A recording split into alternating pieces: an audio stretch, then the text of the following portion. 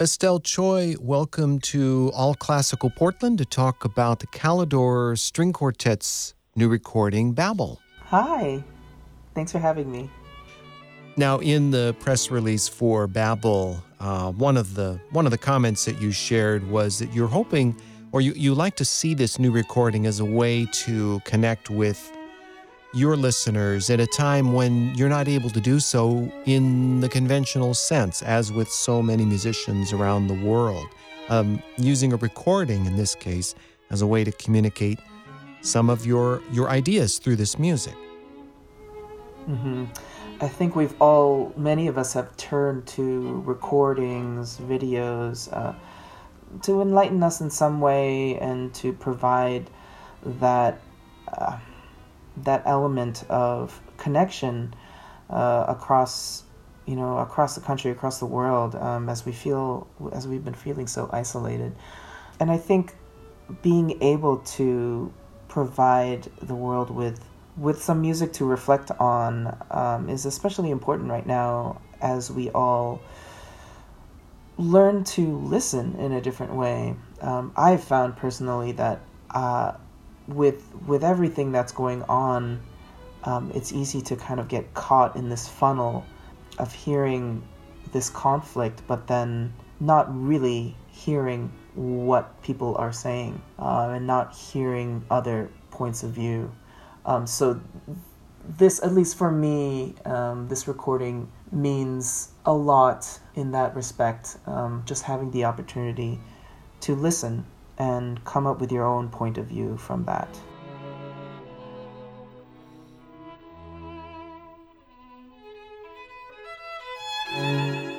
Estelle, would you be able to tell me if the concept for this album grew out of the events of this year, both in terms of the impending election, but also the pandemic? Or had you guys been actually working on a concept of music expressing words through its own language for some time?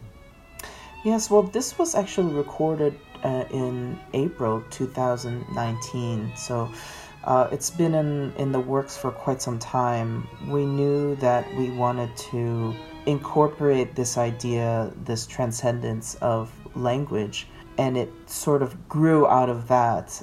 One of the anchor pieces, I would say, in particular, is the Caroline Shaw. Her inspiration for that particular work really spurred the questions that led us to decide on the Schumann 41 number 3 and the Shostakovich 9. Her take on how we translate the sort of lilt and flow that we all have as we speak to one another. How do you translate that into music? She has an incredible gift for transitions, so she can embody those tangents that we often take as we're speaking, and how we maneuver back into sort of the thesis of what we're trying to come across. And then from that, she actually took a lot of influence from what was happening around her. The first essay out of the 3 essays was actually written in 2016 and premiered on very close to the election in November. And it was an important moment, I think, in our history, in American history, where we came to terms with both being either surprised or seeing how things can unfold unexpectedly. So she took that into effect, writing that particular movement.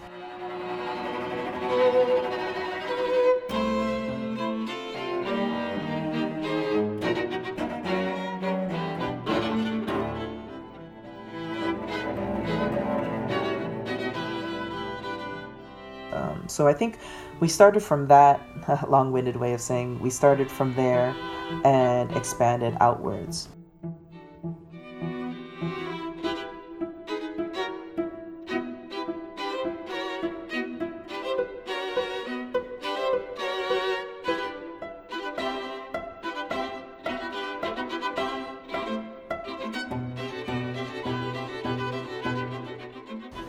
With the Schumann, knowing Schumann's complete adoration of Clara Schumann, his wife-to-be, he actually himself encountered many difficulties in allowing that relationship to come to fruition. He dealt with a lot of family pressure, wanting him to disregard the relationship. And so it is through this music that he wrote in such a fruitful time in his life that he really expresses his deepest and innermost feelings for Clara. And it's throughout the movement, you know that this is really a gift for her.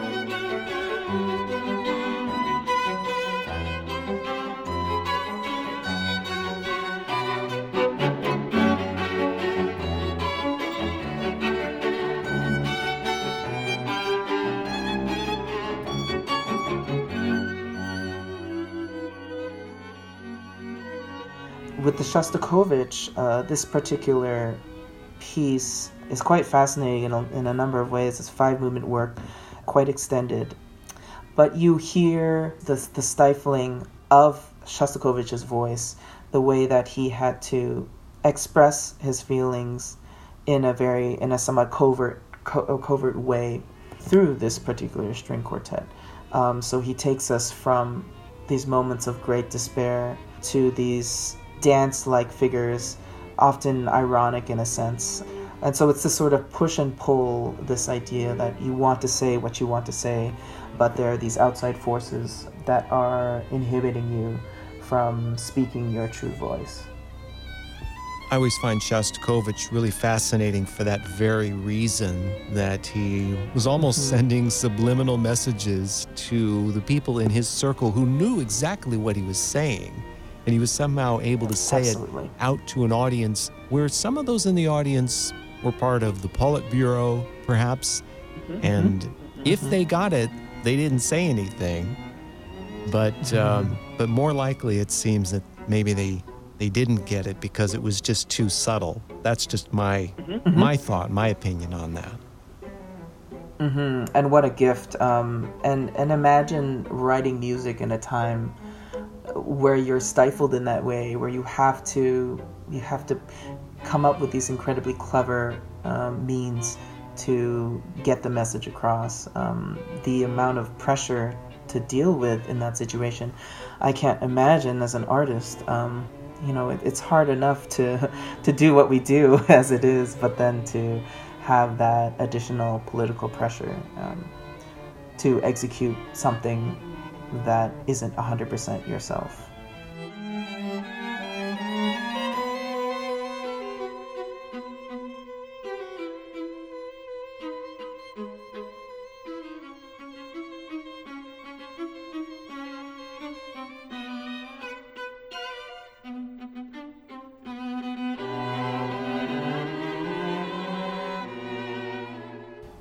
I had the opportunity earlier this week, working from home, because I only come into the office to do recordings like this a couple of times a week. The rest of the time I'm at home, to put the Calidor String Quartet CD on and just let it play while I did other work. So I was listening to it uninterrupted.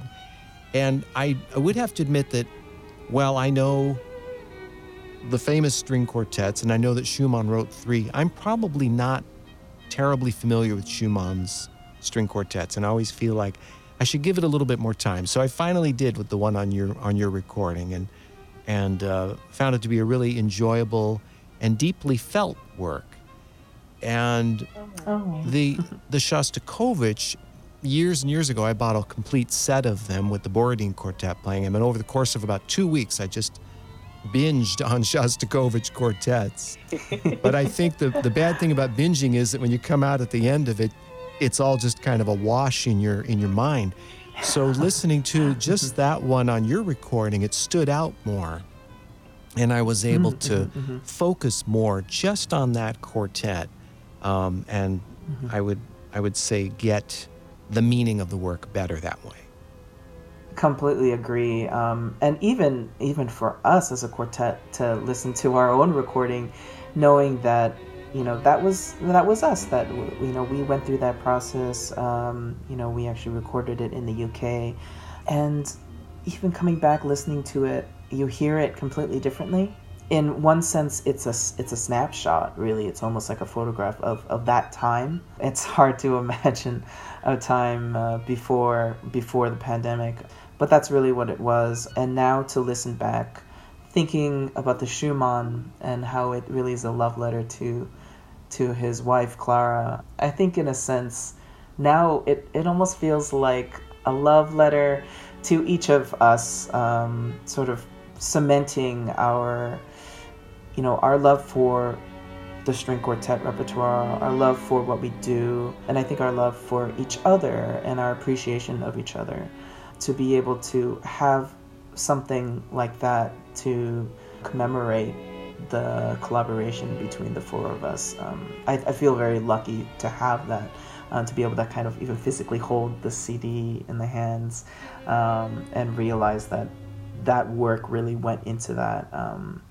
And with the Shostakovich, thinking back to the recordings that I've heard of that, along with the Borodins, I remember very vividly the Emersons, especially playing that Shostakovich and just being completely floored, thinking, how will we ever play this piece? How will I ever play that piece? And then to be able to put it all together, it always seems so unattainable when you're first starting a piece like that. So yeah, I think we're all proud of having put that all together and being able to present that to the world now, showing our take at that particular moment. And who knows, I'm sure things will change, 10 years down the road. I think even today, when we come back to the Schumann, we play it a little differently. When we come back to any of those pieces, really, it's so fascinating how they evolve and change over time. But I think the pandemic has, at least for myself, has taught me to be nicer on myself, I think, to be more forgiving, and to realize that there's so much work and sacrifice that has been involved in building this career and creating these recordings. And now I think is the time to appreciate that work and to, cut yourself some slack and just enjoy things that you can at the moment, because there are so many things that really are out of our reach because of everything that's been happening in the world. Well, Estelle Choi, thank you so much again for your time today. Estelle Choi, the cellist of the Kalidor String Quartet. The CD is Babel, and we're looking forward to sharing that recording, this music, on All Classical Portland. Thank you so much, John. All right, have a good day, and as we keep saying to one another, stay safe. Same to you. Take care.